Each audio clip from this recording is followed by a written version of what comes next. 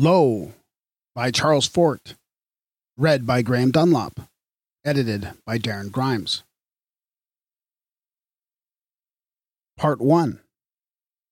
Chapter 1. A naked man in a city street. The track of a horse in volcanic mud. The mystery of reindeer's ears. A huge black form like a whale in the sky, and it drips red drops as if attacked by celestial swordfishes. An appalling cherub appears in the sea. Confusions. Showers of frogs and blizzards of snails, gushes of periwinkles down from the sky. The preposterous, the grotesque, the incredible, and why, if I am going to tell of hundreds of these, is the quite ordinary so regarded? An unclothed man shocks a crowd. A moment later, if nobody is generous with an overcoat, somebody is collecting handkerchiefs to knot around him. A naked fact startles a meeting of a scientific society, and whatever it has for loins is soon diapered with conventional explanations. Chaos and muck and filth, the indeterminable and the unrecordable, and the unknowable. And all men are liars. And yet, wigwams on an island. Sparks in their columns of smoke. Centuries later, the uncertain columns are towers. What once were fluttering sparks are the motionless lights of windows. According to critics of Tammany Hall, there has been monstrous corruption upon this island. Nevertheless, in the midst of it, the regularization has occurred. A woodland sprawl has sprung to stony attention. The Princess Caribou tells of herself a story in an unknown language, and persons who were themselves liars have said that she lied, though nobody has ever known what she told. The story of Dorothy Arnold has been told thousands of times, but the story of Dorothy Arnold and the Swan has not been told before. A city turns to a crater and casts out eruptions, as lurid as fire, of living things. And where Cagliostro came from, and where he went, are so mysterious that only historians say they know. Venomous snakes crawl on the sidewalks of London, and a star twinkles. But the underlying oneness in all confusions. An onion and a lump of ice. And what have they in common? Traceries of ice millions of years ago, forming on the surface of a pond. Later, with different materials, these same forms will express botanically. If something had examined primordial frost, it could have predicted jungles. Times when there was not a living thing on the face of this earth. And upon pyrolusite, there were etchings of forms that, after the appearance of cellulose, would be trees. Dendritic sketches, and silver and copper, prefigured ferns and vines. Mineral specimens now in museums. Calcites that are piles of petals. Or long ago were the rough notes of a rose. Scales, horns, quills, thorns, teeth, arrows, spears, bayonets. Long before they were the implements and weapons of living things, they were the mineral forms. I know of an ancient sketch that is today a specimen in a museum. A colorful little massacre that was composed of calcites ages before religion was dramatized. Pink forms impaled upon mauve spears, sprinkled with drops of magenta. I know of a composition of barytes that appeared ages before the Israelites made what is said to be history. Blue waves heaped high on each side of a drab streak of forms like the horns of cattle, heads of asses, humps of camels, turbans, and upheld hands. Underlying oneness. A new star appears, and just how remote is it from drops of water? Of unknown origin, falling on a cottonwood tree in Oklahoma. Just what have the tree and the star to do with the girl of Swanton Novers, upon whom gushed streams of oils? And why was a clergyman equally greased? Earthquakes and droughts, and the sky turns black with spiders, and near Trenton, New Jersey, something pegged stones at farmers. If lights that had been seen in the sky were upon the vessels of explorers from other worlds, then living in New York City, perhaps, or in Washington, D.C., perhaps, there are inhabitants of Mars who are secretly sending reports upon the ways of this world to their governments. A theory feels its way through surrounding ignorance, The tendrils of a vine feel their way along a trellis. A wagon train feels its way across a prairie. Underlying oneness. Projections of limonite and a suffusion of smoky quartz. It will be ages before this little mineral sketch can develop into the chimneys and the smoke of Pittsburgh. But it reproduces when a volcano blasts the vegetation on a mountain, and smoke forms hang around the stumps of trees. Broken shafts of an ancient city in a desert. They are projections in the tattered gusts of a sandstorm. If Napoleon Bonaparte's retreat from Moscow, ragged bands in the grimy snow, stumbling amidst abandoned cannon. Maybe it was only coincidence. Or what may there be to Napoleon's own belief that something was supervising him? Suppose it is that, in November 1812, Napoleon's work, as a factor in European readjustments, was done. There was no military power upon this earth that could remove this one, whose work was done. There came coldness so intense that it destroyed the Grand Army. Human knowledge, and its fakes and freaks, an astronomer insulated by his vanity, seemingly remote from the tops and frailties of everybody else, may not be so far away as he thinks he is. He calculates where an undiscovered planet will be seen. Lo, as the astronomers like to say, it is seen. But for some very distressing, if not delightful particulars, see later an account on Lowell's planet. Stars are said to be trillions of miles away, but there are many alleged remotenesses that are not so far away as they are said to be. The Johnstown flood, and the smash of Peru, and the little nigger that was dragged to a police station. Terrified horses, up on their hind legs, hoofing a storm of frogs. Frenzied springboks, capering their exasperations against frogs that were tickling them. Storekeepers in London, gaping at frogs that were tapping on their window panes. We shall pick up an existence by its frogs. Wise men have tried other ways. They have tried to understand our state of being by grasping at its stars, or its arts, or its economics.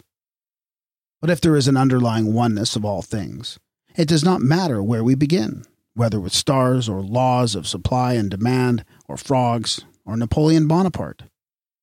One measures a circle, beginning anywhere.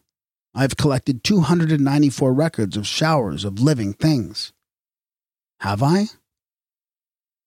Well, there's no accounting for the freaks of industry. It is the profound conviction of most of us that there never has been a shower of living things. But some of us, at least in an elementary way, been educated by surprises out of much that we were absolutely sure of, and are suspicious of a thought simply because it is a profound conviction. I got the story of the terrified horses and the storm of frogs from Mr. George C. Stoker of Lovelock. Mr. John Reed of Lovelock, who is known to me as a writer upon geological subjects, vouches for Mr. Stoker, and I vouch for Mr. Reed. Mr. Stoker vouches for me. I've never heard of anything, any pronouncement, dogma, enunciation, or pontification that was better substantiated. What is a straight line? A straight line is the shortest distance between 2 points. Well then, what is the shortest distance between 2 points? That is a straight line. According to the test of ages, the definition that a straight line is a straight line cannot be improved upon. I start with a logic as exacting as Euclid's. Mr. Stoker was driving along the Newark Valley, one of the most extensive of the desert regions of Nevada. Thunderstorm. Down came frogs. Up on their hind legs went the horses. The exasperated springboks, they were told of in the Northern News, Vryburg, Transvaal, March 21st, 1925, by Mr. C.J. Gruer of Uitenhage. Also, I have a letter from Mr. Gruer. The Flats, about 50 miles from Uitenhage. Springboks leaping and shaking themselves unaccountably. At a distance, Mr. Gruer could conceive of no explanation of such eccentricities. He investigated, and saw that a rain of little frogs and fishes had pelted the springboks. Mr. Gruer heard that some time before at the same place there had been a similar shower. Coffins had come down from the sky. Also, as everybody knows, silk, hats, and horse collars and pajamas. But these things have come down at the time of a whirlwind. The two statements that I start with are that no shower exclusively of coffins, nor of marriage certificates, nor of alarm clocks has been recorded, but that showers exclusively of living things are common. And yet the explanation by orthodox scientists who accept that showers of living things have occurred is that the creatures were the products of whirlwinds. The explanation is that little frogs, for instance, fall from the sky, unmixed with anything else, because in a whirlwind the creatures were segregated by differences in specific gravity. But when a whirlwind strikes a town, away go detachables in a monstrous mixture, and there's no findable record of wash tubs coming down in one place. All the town's cats in one falling battle that lumps its infelicities in one place, and all the kittens coming down together somewhere else in a distant bunch that meows for its lump of mothers. See London newspapers, August 18th and 19th, 1921. Innumerable little frogs that appeared during a thunderstorm upon the 17th in streets of the northern part of London. I have searched in almost all the London newspapers, and in many provincial newspapers, and in scientific publications. There is findable by me no mention of a whirlwind upon the 17th of August, and no mention of a fall from the sky of anything else that might be considered another segregated discharge from a whirlwind, if there had been a whirlwind. A whirlwind runs amok, and is filled with confusions, and yet to the incoherences of such a thing have been attributed the neatest of classifications. I do not say that no wind ever scientifically classifies objects. I have seen orderly or logical segregations by wind action. I ask for records of whirlwinds that do this. There is no perceptible science by a whirlwind in the delivery of its images. It rants trees, doors, frogs, and parts of cows. But living things have fallen from the sky, or in some unknown way have appeared, and have arrived homogeneously. If they have not been segregated by winds, something has selected them. There have been repetitions of these arrivals. The phenomena of repetition, too, is irreconcilable with the known ways of whirlwinds. There is an account in the London Daily News, September 5th, 1922, of little toads, which for 2 days had been dropping from the sky at Chalon-sur-Saône, France. Lies, yarns, hoaxes, mistakes. What's the specific gravity of a lie? How am I to segregate? That could be done only relatively to a standard, and I've never heard of any standard in any religion, philosophy, science, or complication of household affairs that could not be made to fit any requirement. We fit standards to judgments, or break any law that it pleases us to break, and fit to the fracture some other alleged law that we say is higher and nobler. We have conclusions, which are the products of senility, or incompetence, or credulity, and then argue from them to premises. We forget this process, and then argue from the premises, thinking we began there. There are accounts of showering things that came from so far away they were unknown in places where they arrived. If only horses and springboks express emotions in these matters, we'll be calm thinking that even living things may have been transported to this earth from other worlds. Philadelphia Public Ledger, August 8, 1891. A great shower of fishes at Seymour. There were unknown fishes. Public Ledger, February 6, 1890. A shower of fishes in Montgomery County, California. The fishes belong to a species altogether unknown here. New York Sun, May 29, 1892. A shower at Colberg, Alabama, of an enormous number of eels that were unknown in Alabama. Somebody said that they knew of such eels in the Pacific Ocean. Piles of them in the streets. People alarmed. Farmers coming with carts and taking them away for fertilizing material. Our subject has been treated scientifically, or too scientifically. There have been experiments. I have no more of an ill opinion of experimental science than I have of everything else. But I have been an experimenter myself, and have impressions of the servile politeness of experiments. They have such an obliging or ingratiating way that there's no trusting the flatterers. In the Redruth, Cornwall, England, Independent, August 13th, and following issues, 1886. Correspondents tell of a shower of snails near Redruth. There were experiments. One correspondent, who believed that the creatures were sea snails, put some in salt water. They lived. Another correspondent, who believed that they were not sea snails, put some in salt water. They died. I do not know how to find out anything new without being offensive. To the ignorant, all things are pure. All knowledge is or implies the degradation of something. One who learns of metabolism looks at Venus and realizes she's partly rotten. However, she smiles at him, and he renews his ignorance. All things in the sky are pure to those who have no telescopes. But spots on the sun and lumps on the planets, and being a person of learning, or rather erudition myself, I've got to besmirch something, or nobody will believe I am, and I replace the pure blue sky with the wormy heavens. London Evening Standard, January 3rd, 1924. Red objects falling with snow at Halmstad, Sweden. There were red worms, from 1 to 4 inches in length, thousands of them streaking down with the snowflakes, red ribbons in a shower of confetti, a carnival scene that boosts my discovery that meteorology is a more picturesque science than most persons, including meteorologists, have suspected. And I fear me that my attempt to besmirch has not been successful, because the worms of heaven seem to be a jolly lot. However, I cheer up at thought of chances to come, because largely I shall treat of human nature. But how am I to know whether these things fell from the sky in Sweden, or were imagined in Sweden? I shall be scientific about it.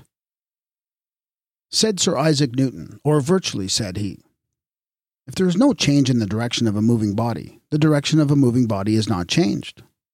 But, continued he, if something be changed, it is changed as much as it is changed. So red worms fell from the sky in Sweden, because from the sky in Sweden red worms fell. How do geologists determine the age of rocks? By the fossils in them. And how do they determine the age of the fossils? By the rocks they're in. Having started with the logic of Euclid, I could go on with the wisdom of a Newton. New Orleans, Daily Picayune, February 4th, 1892. Enormous numbers of unknown brown worms that had fallen from the sky near Clifton, Indiana. San Francisco Chronicle, February 14th, 1892. Myriads of unknown scarlet worms somewhere in Massachusetts. Not seen to fall from the sky, but found, covering several acres after a snowstorm. It's as if with intelligence, or with the equivalence of intelligence, something has specialized upon transporting or distributing immature and larval forms of life. If the gods send worms, that would be kind if we were robins. In Insect Life, 1892, page 335, the editor, Professor C.V. Riley, tells of 4 other mysterious appearances of worms, early in the year 1892. Some of the specimens he could not definitely identify.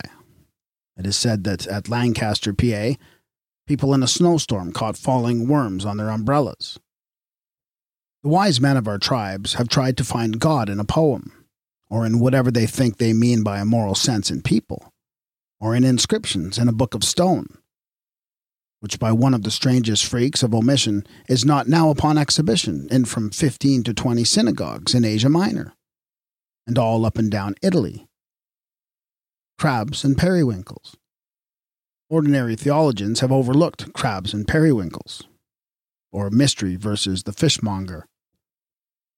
Upon May 28, 1881, near the city of Worcester, England, a fishmonger, with a procession of carts, loaded with several kinds of crabs and periwinkles, and with a dozen energetic assistants, appeared at a time when nobody on our busy road was looking.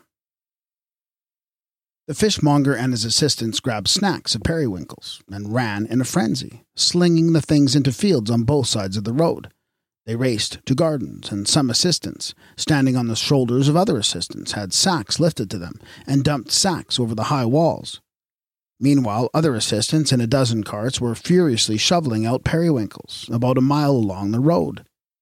Also, meanwhile, several boys were busily mixing in crabs. They were not advertising anything. Above all, there was secrecy. The cost must have been hundreds of dollars. They appeared without having been seen on the way, and they melted away equally mysteriously. There were houses all around, but nobody saw them. Would I be so kind as to tell what, in the name of some slight approximation to sanity, I mean by telling such a story? But it is not my story. The details are mine, but I have put them in strictly in accordance with the circumstances. There was, upon May 28, 1881, an occurrence near Worcester, and the conventional explanation was that a fishmonger did it. Inasmuch as he did it unobserved, if he did it, and inasmuch as he did it with tons upon acres, if he did it as I have described, if he did it. In Land and Water, June 4th, 1881, a correspondent writes that in a violent thunderstorm near Worcester, tons of periwinkles had come down from the sky, covering fields and a road for about a mile. In the issue of June 11th, the editor of Land and Water writes that specimens had been sent to him. He notes the mysterious circumstance, or the indication of a selection of living things, that appears in virtually all the accounts. He comments upon an enormous fall of sea creatures, unaccompanied by sand, pebbles, outer shells, and seaweed. In the Worcester Daily Times, May 30th, it is said that, upon the 28th, news had reached Worcester of a wonderful fall from the sky of periwinkles on Gromer Gardens Road, and spread far around in fields and gardens. Mostly people of Worcester were incredulous, but some had gone to the place. Those who had faith returned with periwinkles. Two correspondents then wrote that they had seen the periwinkles upon the road before the storm, where probably a fishmonger had got rid of them. So the occurrence conventionalized, and out of these surmises arose the story of the fishmonger, though it has never been told before, as I have told it. Mr. J. Lloyd Bosworth, a writer whose notes on meteorological subjects are familiar to readers of scientific periodicals of this time, was investigating, and his findings were published in the Worcester Evening Post, June 9th. As to the story of the fishmonger, note his statement that the value of periwinkles was 16 shillings a bushel. He says that a wide area on both sides of the road was strewn with periwinkles, hermit crabs, and small crabs of an unascertained species. Worcester is about 30 miles from the mouth of the River Severn, or say about 50 miles from the sea. Probably no fishmonger in the world ever had at one time so many periwinkles, but as to anybody having got rid of a stock because of a glutted market, for instance, Mr. Bosworth says, neither upon Saturday the 28th nor Friday the 27th was there such a thing procurable in Worcester as a living periwinkle. Gardens as well as fields were strewn. There were high walls around these gardens. Mr. Bosworth tells of 10 sacks of periwinkles, of a value of about £20 in the markets of Worcester, that to his knowledge had been picked up. Crowds had filled pots and pans and bags and trunks before he got to the place. In Mr. Monn's garden, 2 sacks were filled with them. It is his conclusion that the things fell from the sky during the thunderstorm. So his is the whirlwind explanation. There are extraordinary occurrences, and conventionalization cloaks them.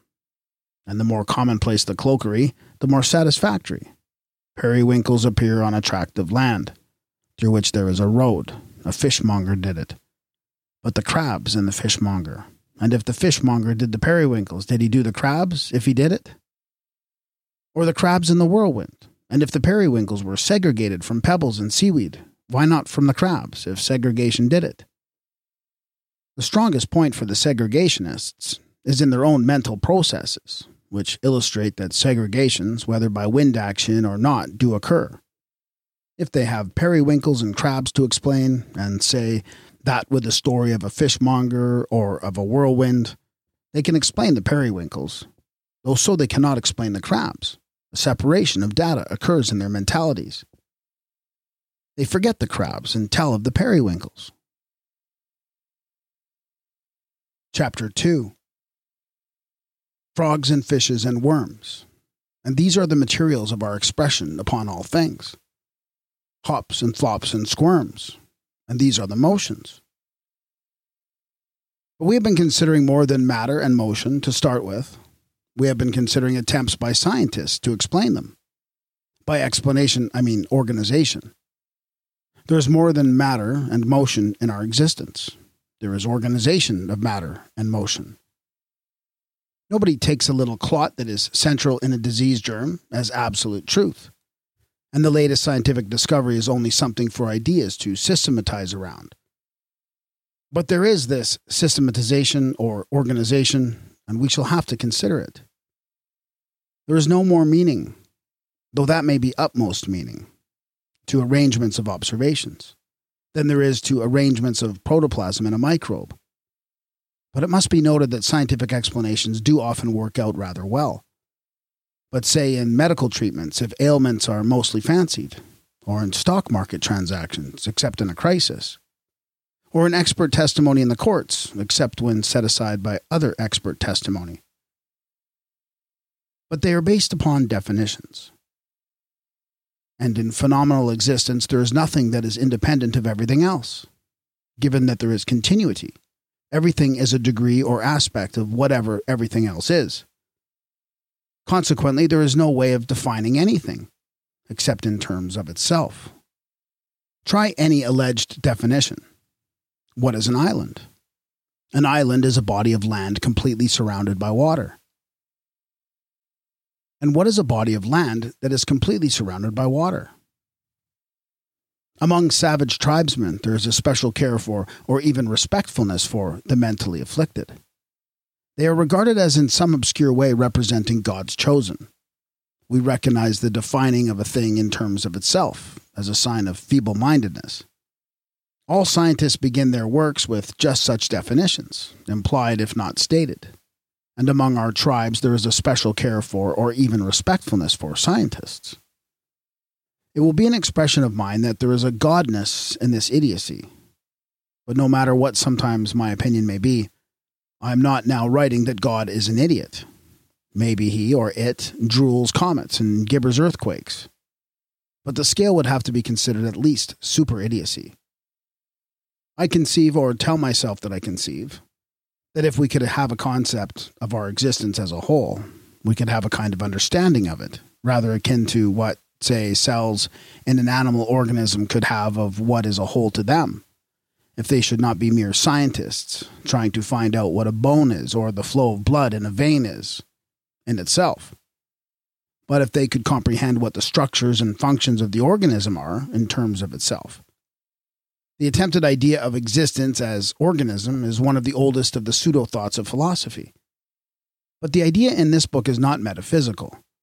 Metaphysical speculations are attempts to think unthinkably, and it is quite hard enough to think thinkably. There can be nothing but bafflement for anybody who tries to think of existence as organism. Our attempt will be to think of an existence as an organism. Having a childish liking for a little rhetoric now and then, I shall call it God. Our expressions are in terms of continuity. If all things merge away into one another, or transmute into one another, so that nothing can be defined, they are of a oneness, which may be the oneness of one existence.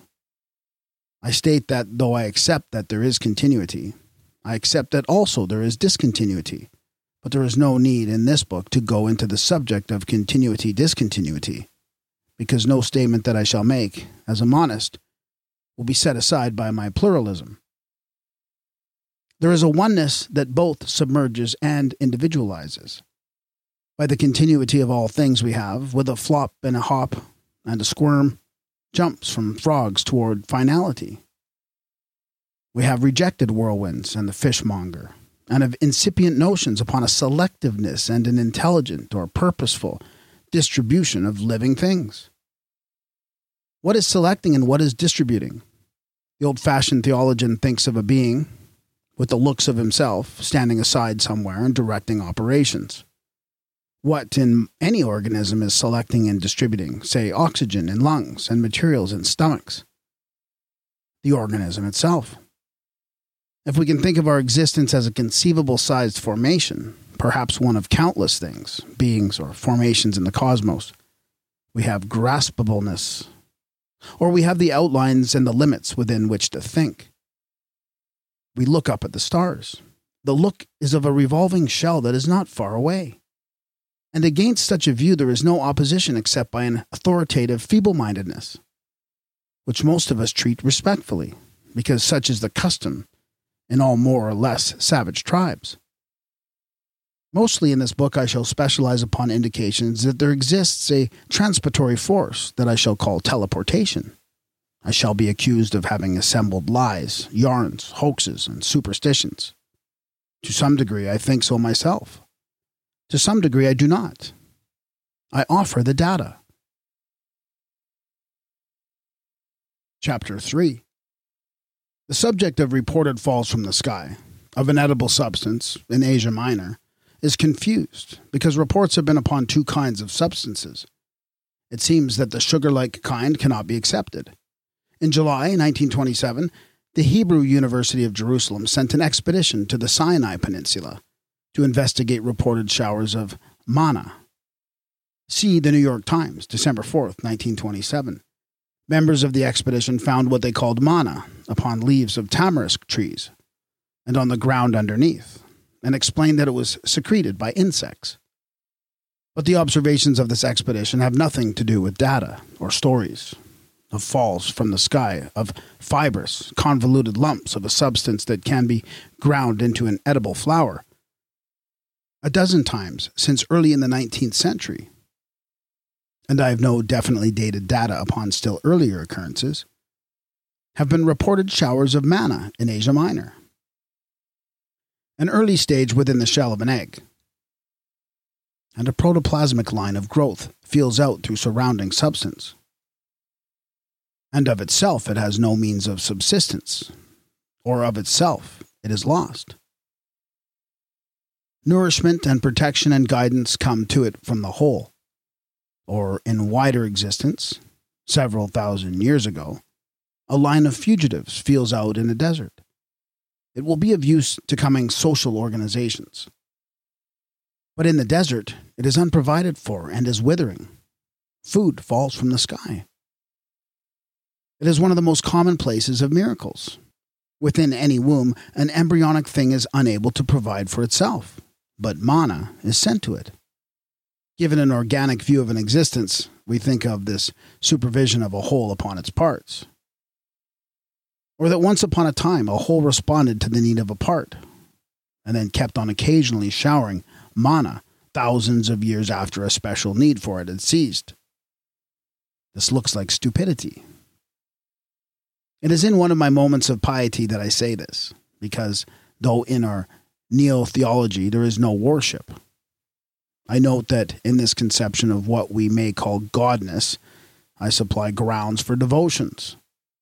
Let a god change anything, and there will be reactions of evil as much as of good. Only stupidity can be divine.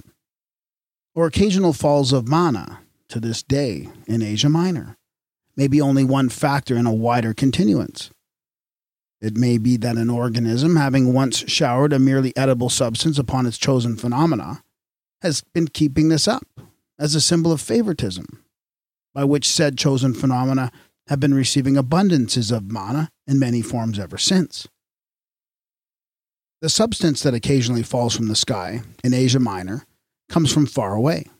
The occurrences are far apart in time, and always the substance is unknown where it falls, and its edibleness is sometimes found out by the sight of sheep eating it. Then it is gathered and sold in the markets. We are told that it has been identified as a terrestrial product. We are told that these showers are aggregations of Lecanora esculenta, a lichen that grows plentifully in Algeria. We are told that whirlwinds catch up these lichens, lying loose or easily detachable on the ground. But note this. There have been no such reported showers in Algeria. There have been no such reported showers in places between Algeria and Asia Minor. The nearest similarity that I can think of is of tumbleweeds in the western states, though tumbleweeds are much larger. Well then, new growths of them, when they're not much larger. But I've never heard of a shower of tumbleweeds. Probably the things are often carried far by whirlwinds, but only scoot along the ground.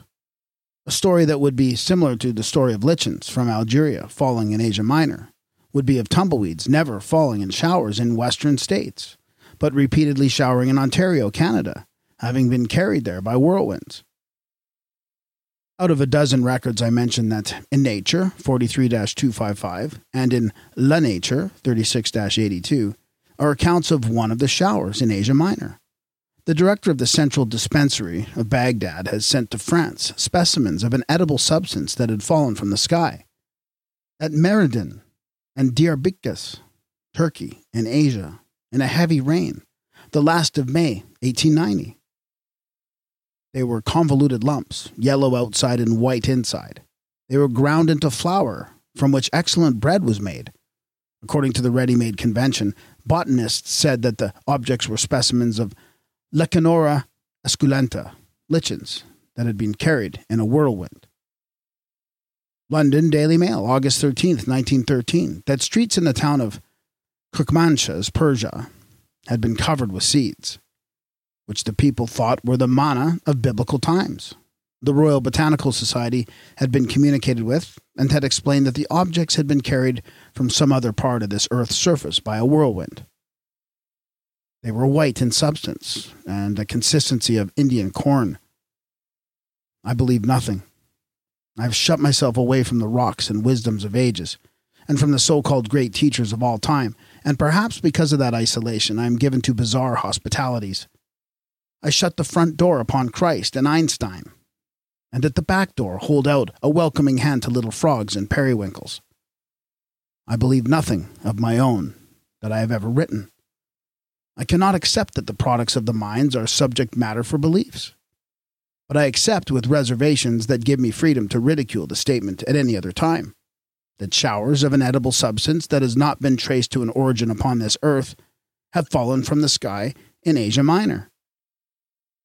There have been suggestions that unknown creatures and unknown substances have been transported to this earth from other fertile worlds, or from other parts of one system or organism, a composition of distances that are small relatively to the unthinkable spans that astronomers think they can think of.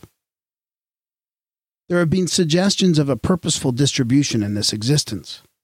Purpose in nature is thinkable, without conventional theological interpretations. If we can conceive of our existence, or the so-called solar system, and the stars around as one organic state, formation, or being. I can make no demarcation between the organic or the functional and the purposeful, when in an animal organism, osteoblasts appear and mend a broken bone. They represent purpose, whether they know what they're doing or not. Any adaptation may be considered an expression of purpose, if by purpose we mean nothing but intent upon adaptation.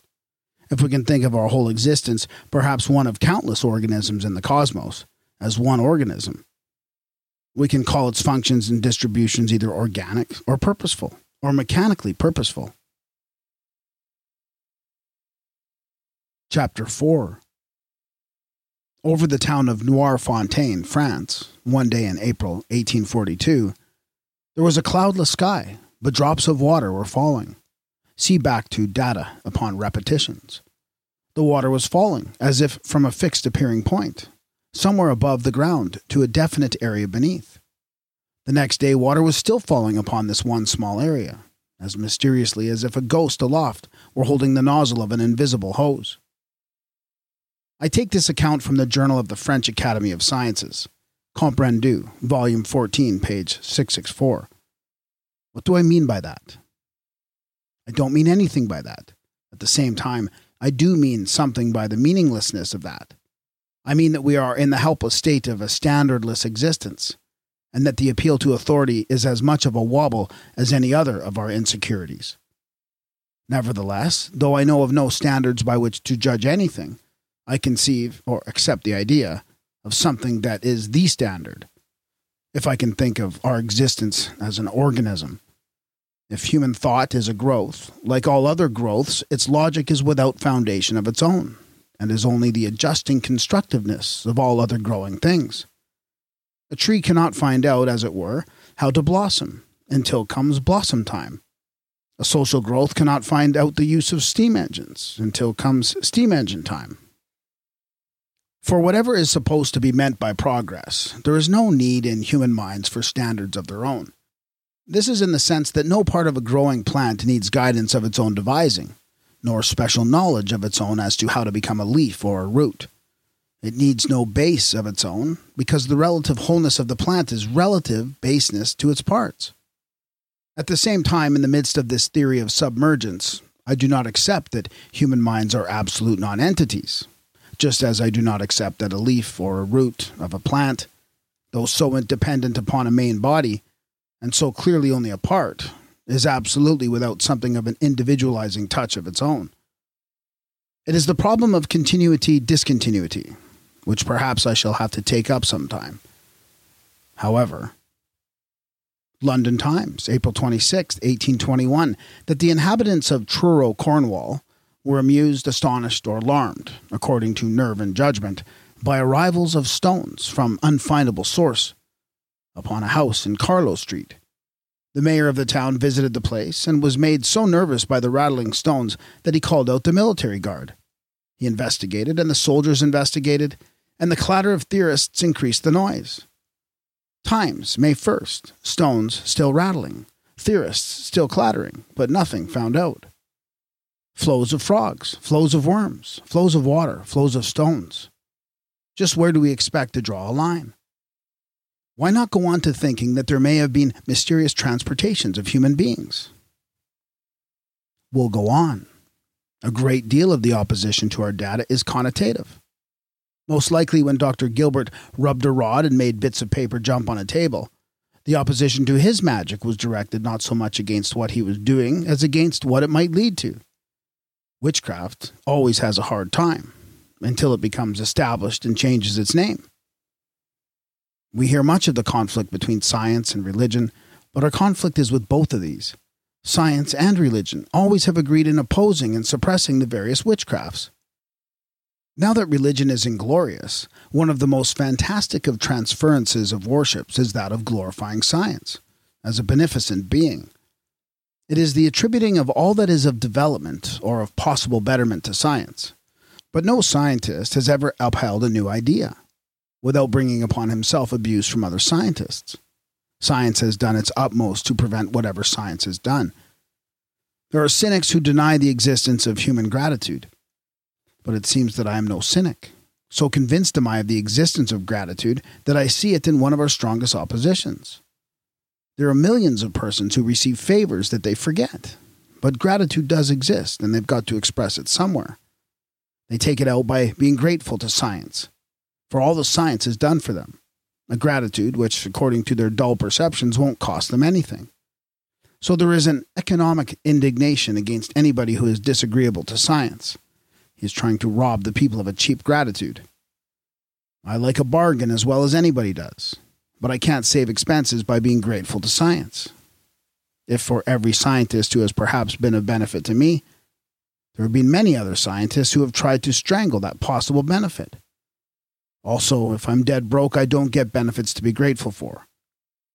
Resistance to notions in this book will come from persons who identify industrial science and the good of it with the pure, or academic, or aristocratic sciences that are living on the repute of industrial science. In my own mind, there is a distinguishment between a good watchdog and the fleas on him. If the fleas, too, could be taught to bark, there'd be a little chorus that would be of some tiny value. But fleas are aristocrats. London Times, January 13th, 1843, that according to the Courrier de l'Isère, 2 little girls, last of December 1842, were picking leaves from the ground near Clairvaux, Livet, France, when they saw stones falling around them. The stones fell with uncanny slowness. The children ran to their homes and told of the phenomena, and returned with their parents. Again stones fell, and with the same uncanny slowness. It is said that relatively to these falls, the children were attractive agents. There was another phenomena, an upward current, into which the children were dragged, as if into a vortex. We might have had data of mysterious disappearances of children, but the parents, who were unaffected by the current, pulled them back. In the Toronto Globe, September 9th, 1880, a correspondent writes that he had heard reports of most improbable occurrences upon a farm near the township of Wesley, Ontario. He went to the place to interview the farmer, Mr. Manser, As he approached the farmhouse, he saw that all the windows were boarded up. He learned that, about the end of July, windows had begun to break, though no missiles had been seen.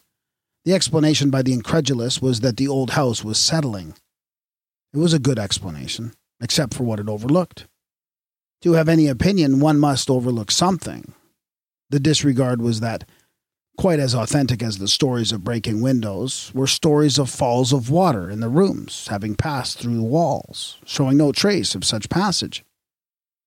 It is said that water had fallen in such volumes from appearing points in rooms that the furniture of the house had been moved to a shed.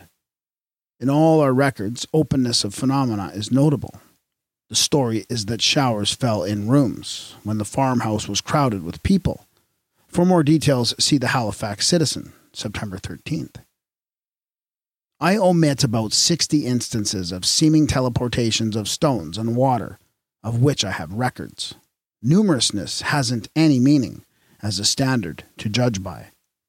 The simplest cases of seeming teleportations are flows of stones into open fields, doing no damage, not especially annoying anybody, and in places where there were no means of concealment for mischievous or malicious persons.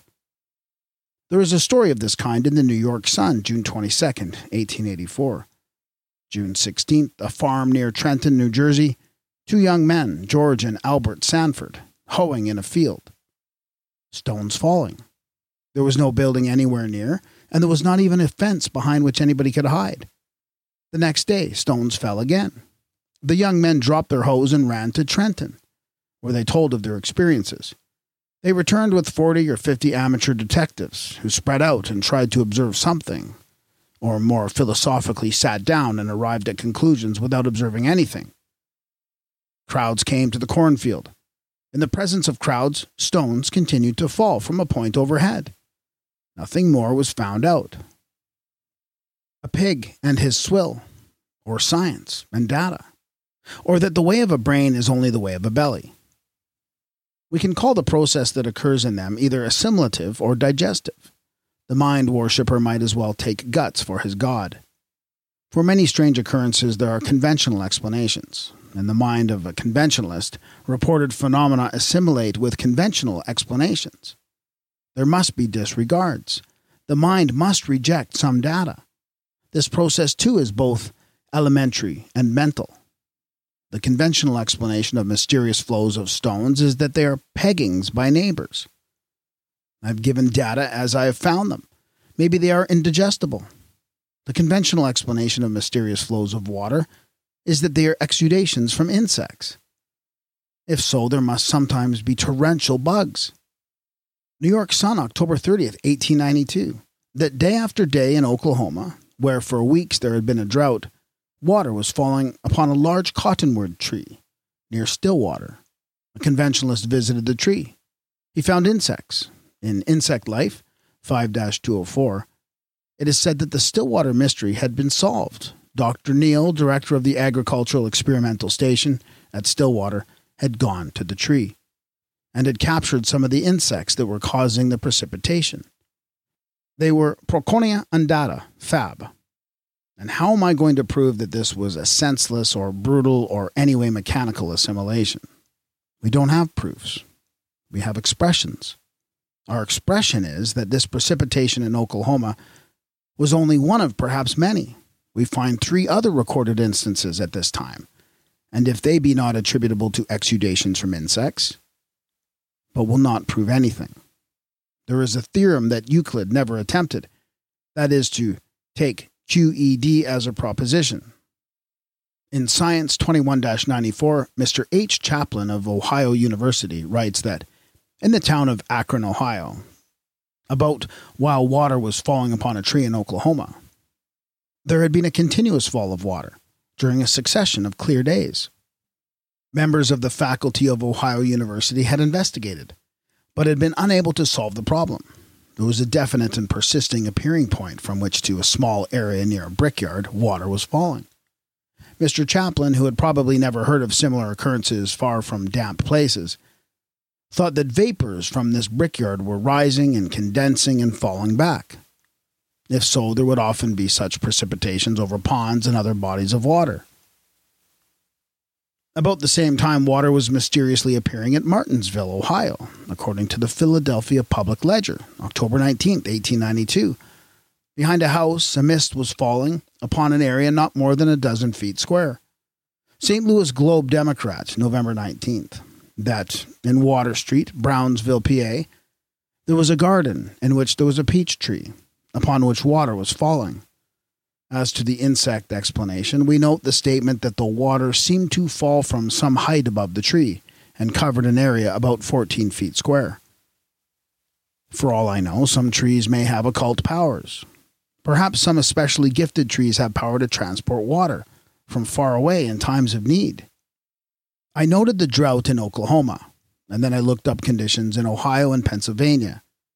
Rainfall was below normal. In Ohio, according to the monthly weather review of November, there was a drought. A watery manna came to chosen trees. There is no sense in trying to prove anything, if all things are continuous, so that there isn't anything except the inclusive of all, which may be something. But aesthetically, if not scientifically, there may be value in expressions, and we'll have variations of our theme. There were, in places far apart, simultaneous flows of water from stationary appearing points in and around Charleston, SC, in the period of the long series of earthquake shocks there. Later I shall touch more upon an idea that will be an organic interpretation of falls of water in places that have been desolated by catastrophes. About the middle of September 1886, falling water from a cloudless sky, never falling outside a spot 25 feet wide, was reported from Dawson, GA. This shower was not intermittent. Of course, the frequently mentioned circumstance of the cloudless sky has no significance. Water falling all the way from the sky, even at times of the slightest breezes, cannot be thought of as localizing strictly upon an area of a few yards in diameter. We think of appearing points a short distance above the ground. Then showers upon a space 10 feet square were reported from Aiken, SC. There were similar falls of water at Cheraw, SC. For particulars, see the Charleston News and Courier, October 8th, 21st, 25th, 26th. For an account of falls of water from a cloudless sky strictly to one point in Charlotte, NC, according to investigations by a meteorologist, see the Monthly Weather Review, October 1886. In the New York Sun, October 24th, it is said that for 14 days, water had been falling from a cloudless sky to a point in Chesterfield County, SC, falling so heavily that streams of it gushed from the roof pipes. Then came news that water was falling from a point in Charleston. Several days before, in the News and Courier, had been published the insect explanation of falls of water. In the News and Courier, November 5th, a reporter tells that he had visited the place in Charleston, where it was said that water was falling, and that he had seen a fall of water. He had climbed a tree to investigate. He had seen insects. But there are limits to what can be attributed, except by those most desperate explainers, to insects. In the Monthly Weather Review, August 1886, it is said that in Charleston, September 4th, 3 showers of hot stones had been reported. An examination of some of these stones, shortly after they had fallen, forced the conviction that the public was being made the victim of a practical joke. How an examination of stones could demonstrate whether they had been slung humorously or not is more than whatever brains I have can make out. Upon September 4th, Charleston was desolated. The great earthquake had occurred upon August 31st, and continuing shocks were terrorizing the people.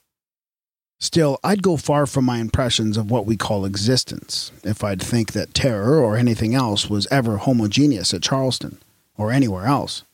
Battles and shipwrecks, and especially diseases, are materials for humorists, and the fun of funerals never will be exhausted. I don't argue that in the midst of desolation and woe at Charleston there were no jokers. I tell a story as I found it recorded in the Charleston News and Courier, September 6th, and mention my own conclusion, which is that wherever jocular survivors of the catastrophe may have been cutting up capers, they were not concerned in this series of occurrences. At 2:30 o'clock, morning of September 4th, stones, which were found to be warm, fell near the News and Courier building, some of them bounding into the press room. 5 hours later, when there was no darkness to hide mischievous survivors, more stones fell. It was a strictly localized repetition, as if one persisting current of force. At 1:30 o'clock in the morning, again stones fell, and these were seen coming straight down from a point overhead. If any conviction was forced, it was forced in the same old way as that in which for ages convictions have been forced, and that is by forcing agreements with prior convictions. Other details were published in the Richmond Whig. It was told that the stones, which were flint pebbles, ranging from the size of a grape to the size of a hen's egg, had fallen upon an area of 75 square feet, and that about a gallon of them had been picked up. In a descriptive narrative of the earthquake of August 31st, 1886, Carl McKinley, an editor of the News and Courier, tells of two of these showers of stones, which, according to him, undoubtedly fell. The localized repetitions of showers of stones are so much like the localized repetitions of showers of water that one inclusive explanation or expression is called for. Insects did them? Or the fishmonger of Worcester had moved to South Carolina? A complication has been developing. Little frogs fell upon Mr. Stoker and his horses, but we had no reason to think that either Mr. Stoker or his horses had anything to do with bringing about the precipitation. But the children of Clairvaux did seem to have something to do with the showers of stones, and trees did seem to have something to do with the precipitations of water. Rand Daily Mail, May 29th, 1922, that Mr. D. Neves, living near Roadport, employed as a chemist in Johannesburg, having for several months endured showers of stones, had finally reported it to the police. 5 constables, having been sent to the place after dark, had hardly taken positions around the house when a stone crashed on the roof. Phenomena were thought to associate with the housemaid, a Hottentot girl. She was sent into the garden, and stones fell vertically around her. This is said to have been one of the most mysterious of the circumstances. Stones fell vertically, so that there was no tracing of them to an origin. Mr. Neves's home was an isolated building, except for outhouses. These outhouses were searched, but nothing to suspect was found. The stones continued to fall from an unknown source. Police Inspector Cummings took charge. He ordered all members of the family, servants, and newspapermen to remain in the house for a while, so everybody was under inspection. Outside were constables, and all around were open fields with no means of concealment. Stones fell on the roof. Watched by the police, the Hottentot girl went to the well. A large stone fell near her. She ran back to the house, and a stone fell on the roof. It is said that everything that could be done was done, and that the cordon of police was complete. More stones fell. Convinced that in some way the girl was implicated, the inspector tied her hands.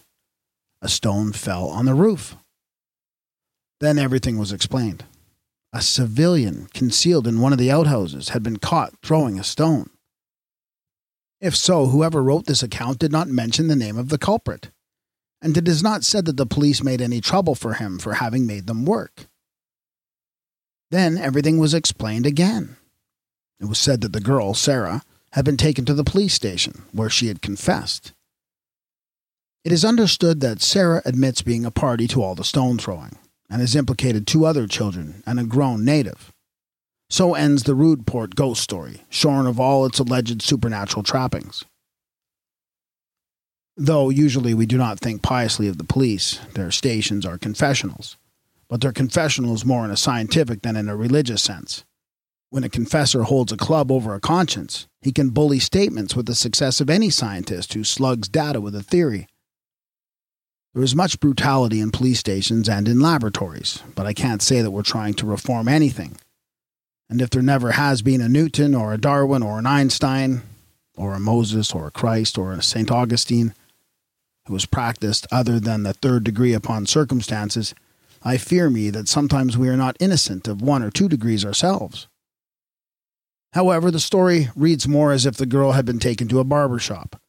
Her story was shorn, we read. It was clipped, bald of all the details, such as the cordon of police, search of the outhouses, and the taking of precautions, such as will not fit in with this yarn of the tricky kids.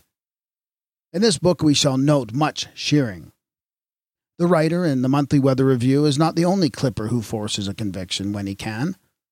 There was a case in another part of South Africa not long before the bombardments of the Roodeport began. In the Klerksdorp record, November 18th, 1921, it is said that for several weeks there had been mysterious stone throwing by invisible agencies at the houses of Mr. Gibbon Joseph and Mr. H.J. Minar in North Street. A detective was put on the case. He was a logician. It was a ghost story, or it was a case of malicious mischief. He could not pinch a ghost, so he accused 2 Negroes and arrested them. The Negroes were tried upon testimony given by 2 boys of their race. But the boys contradicted each other, and it was brought out that they were lying. They admitted that the logical detective had promised them 5 shillings to substantiate his syllogisms. In the Journal of the Society for Psychical Research, 12-260, is published a letter from Mr. W. G. Grothendieck, telling that about 1 o'clock one morning in September 1903, at Dordrecht, Sumatra, he was awakened by hearing something fall on the floor of his room. Sounds of falling objects went on. He found that little black stones were falling, with uncanny slowness, from the ceiling or from the roof, which was made of large overlapping dried leaves.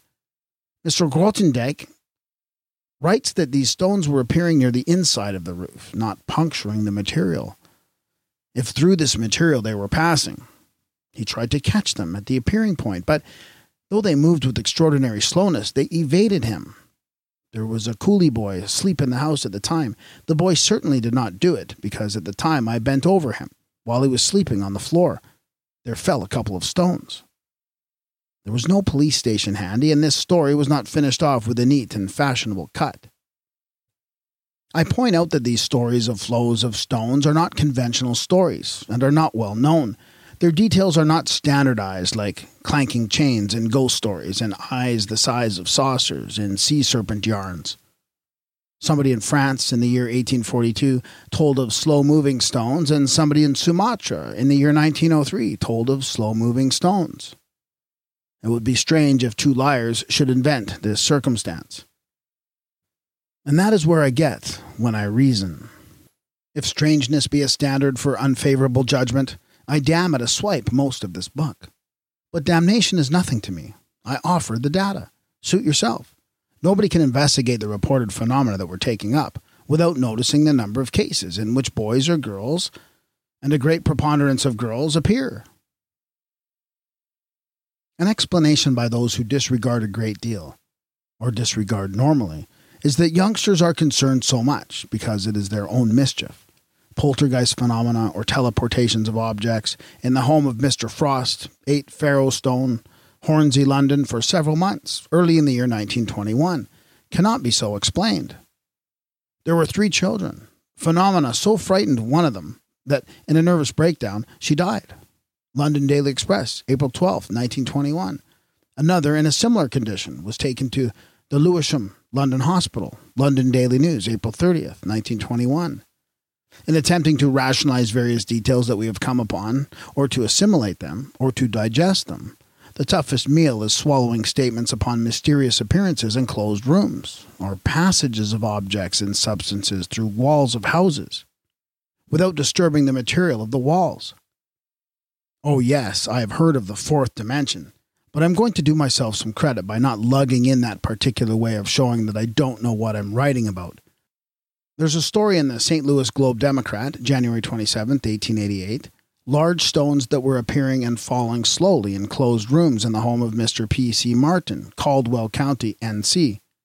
Madras, India, Mail, March 5, 1888, pieces of brick that, in the presence of many investigators, were falling in a schoolroom in Pondicherry. I can understand this phenomena, or alleged phenomena, of appearances in closed rooms, no more than I can understand the passage of a magnetic field of force through the wall of a house, without disturbing the material. But lines of this force do not transport objects through a dense material. Then I think of X-rays, which do something like this, if it be accepted that X-rays are aggregations of very small objects or particles.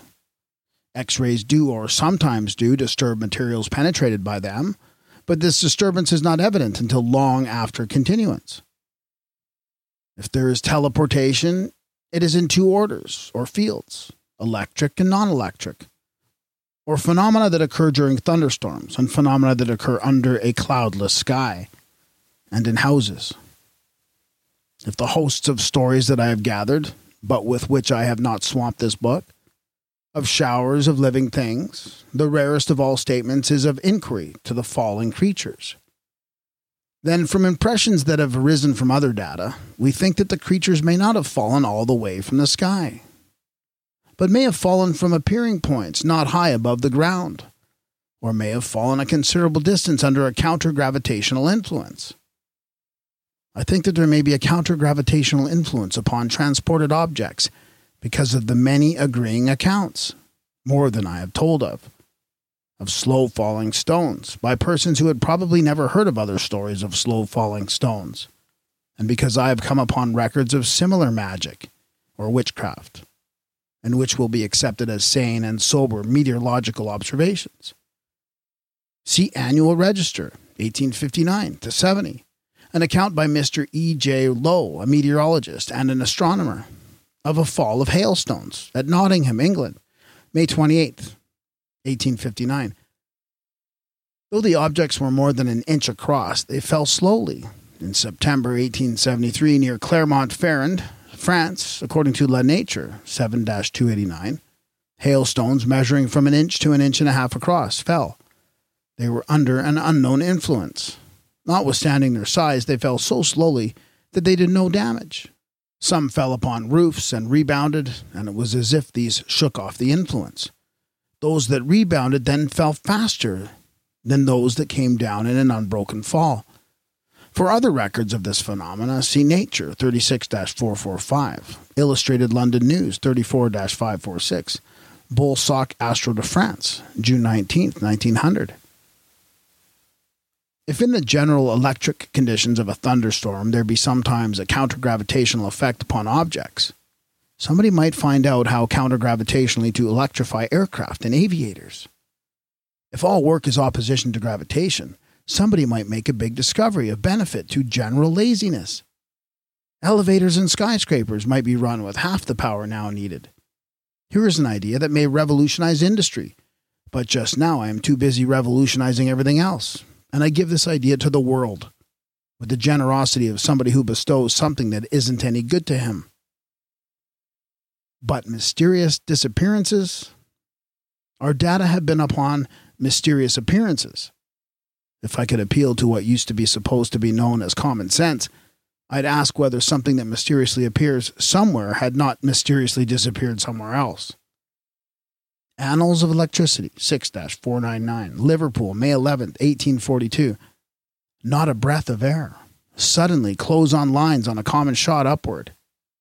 They moved away slowly. Smoke from chimneys indicated that above the ground there was a southward wind, but the clothes moved away northward. There was another instance, a few weeks later, London Times, July 5th, 1842, a bright clear day at Cupar, Scotland, June 30th. Women hanging out clothes on a common. There was a sharp detonation, and clothes on lines shot upward. Some fell to the ground, but others went on and vanished. There was a seeming of selection, which, because of possible bearing upon various observations of ours, interests me. Though this was a powerful force, nothing but the clothes it seized was affected. I wonder about the detonation, largely because it is in agreement with the detail of still another story. The closeness in time of these two occurrences attracts my attention. There were a few weeks apart, and I have no other such record until 77 years later. A sensible suggestion is that somebody in Cupar, having read the Liverpool story, had faked a similar story from his town. A suggestion that is not so sensible is that, in this year, 1842, somebody had learned the secrets of teleportation, and to avoid attracting much attention in any one place, was experimenting in places far apart. It seems likely enough to me that if there be teleportation, human beings may have come upon the knowledge of it, and may have used it. Likely enough? A spiritualist would say. Has he ever heard of Apors? But whether it's narrowness and bigotry upon my part or not, I do not go to seances for data. I have collected notes upon mysterious robberies, wondering whether a teleportative power has ever been used criminally. As to apports, if a medium could transport seashells from the sea to his cabinet, he could abstract funds from a bank to his pocket. If he could not, but would not, How account for his being a medium? Looking through newspapers, I've had a searching eye for something like an account of a medium who had become mysteriously rich in a town where there had been shortages of funds. Clerks accused of embezzlement and convicted, but upon evidence that was not altogether satisfactory. Although usually I can find data to prove anything that I want to prove. I have come upon no such account, and I am skeptical as to abhors, and think that mediums are like most of the rest of us who are not criminals, having no exceptional abilities. However, there may be criminal adepts who are not known mediums. There was in June 1919 at Islip, Northampton, England, an occurrence like the occurrences at Liverpool and Cupar. London Daily Express, June 12, 1919. A loud detonation, basket full of clothes, shooting in the air. Then the clothes came down. There may be ineffective teleportative seizures. London Daily Mail, May 6, 1910. Phenomena near Cantillana, Spain.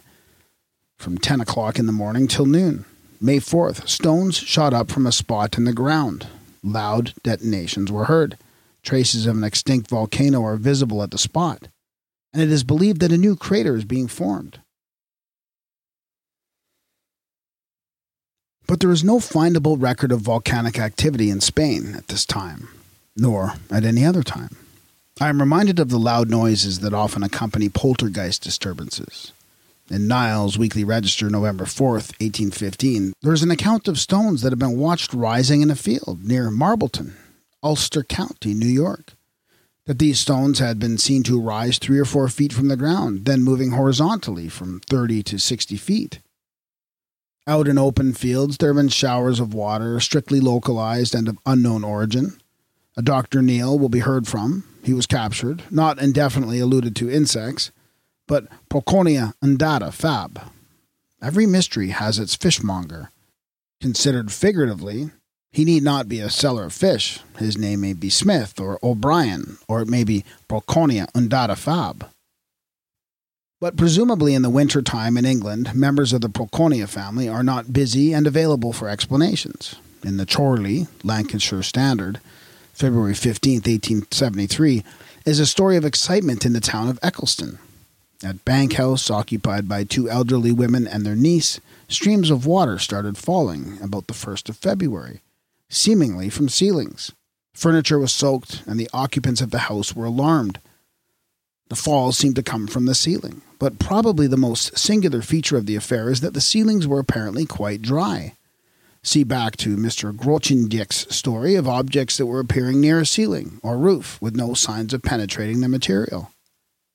Workmen had been called to the house and had investigated but were unable to explain. Openness again.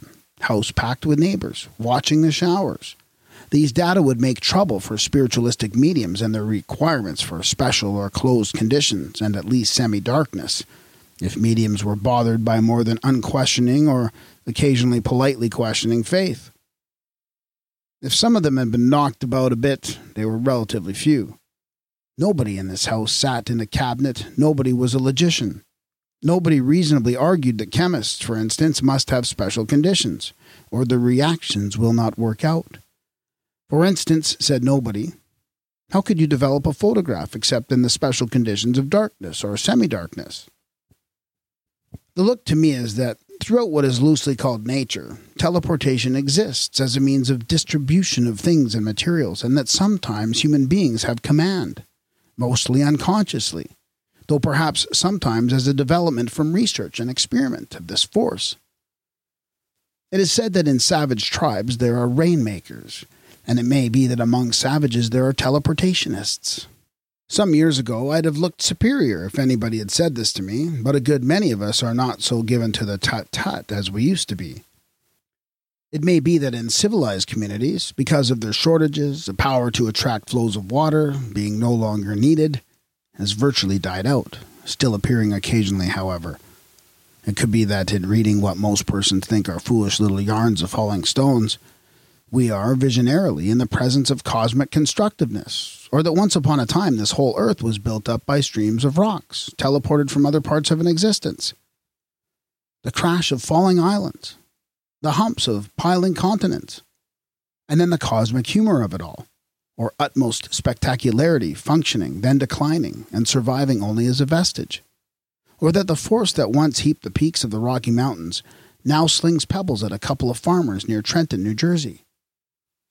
So I'd conceive of the existence of a force, and the use of it, unconsciously mostly, by human beings. It may be that if somebody, gifted with what we think of we mean by agency, fiercely hates somebody else, he can, out of intense visualizations, direct by teleportation bombardments of stones upon his enemy. Water falls on a tree in Oklahoma. It is told of in an etymological magazine. Water falls in a house in Eccleston. I read that in a spiritualist periodical, though I went to a newspaper for the data. These are the isolations or the specializations of conventional treatments. I tell of water falling upon a tree in Oklahoma and of water falling in a house in Eccleston, and think that both phenomena are manifestations of one force. It is my attempt to smash false demarcations, to take data away from narrow and exclusive treatments by spiritualists, astronomers, meteorologists, etymologists, also denying the validity of usurpations of words and ideas by metaphysicians and theologians. But my interest is not only that of a unifier, it is in bringing together seeming incongruities and finding that they have affinity. I am very much aware of the invigoration of products of ideas that are foreign to each other, if they mate. This is exogamy, practiced with thoughts, to fertilize a volcanic eruption with a storm of frogs, or to mingle the fall of an edible substance from the sky with an unexplained appearance of Cagliostro. I am a pioneer and no purist, and some of these stunts of introducing vagabond ideas to each other may have about the eugenic value of some of the romances and houses of ill fame. I cannot expect to be both promiscuous and respectable. Later, most likely, some of these unions will be properly licensed. Sometimes in what I call teleportations, there seems to be agency, and sometimes not. That the agency is not exclusively human, and has nothing to do with spirits of the departed, is indicated, I suppose, if we accept that sometimes there are occult powers of trees. Some other time I may be able to more clearly think out an expression upon flows of pigeons to their homes and flows of migratory birds as teleportative or quasi-teleportative. My suggestion as to the frequently reported agency of children is that occult forces were, in earlier times of human affairs, far more prevalent and far more necessary to the help and maintenance of human communities than they are now, with political and economic mechanisms somewhat well established, or working after a fashion, and that wherein children are atavistic, they may be in rapport with forces that mostly human beings have outgrown.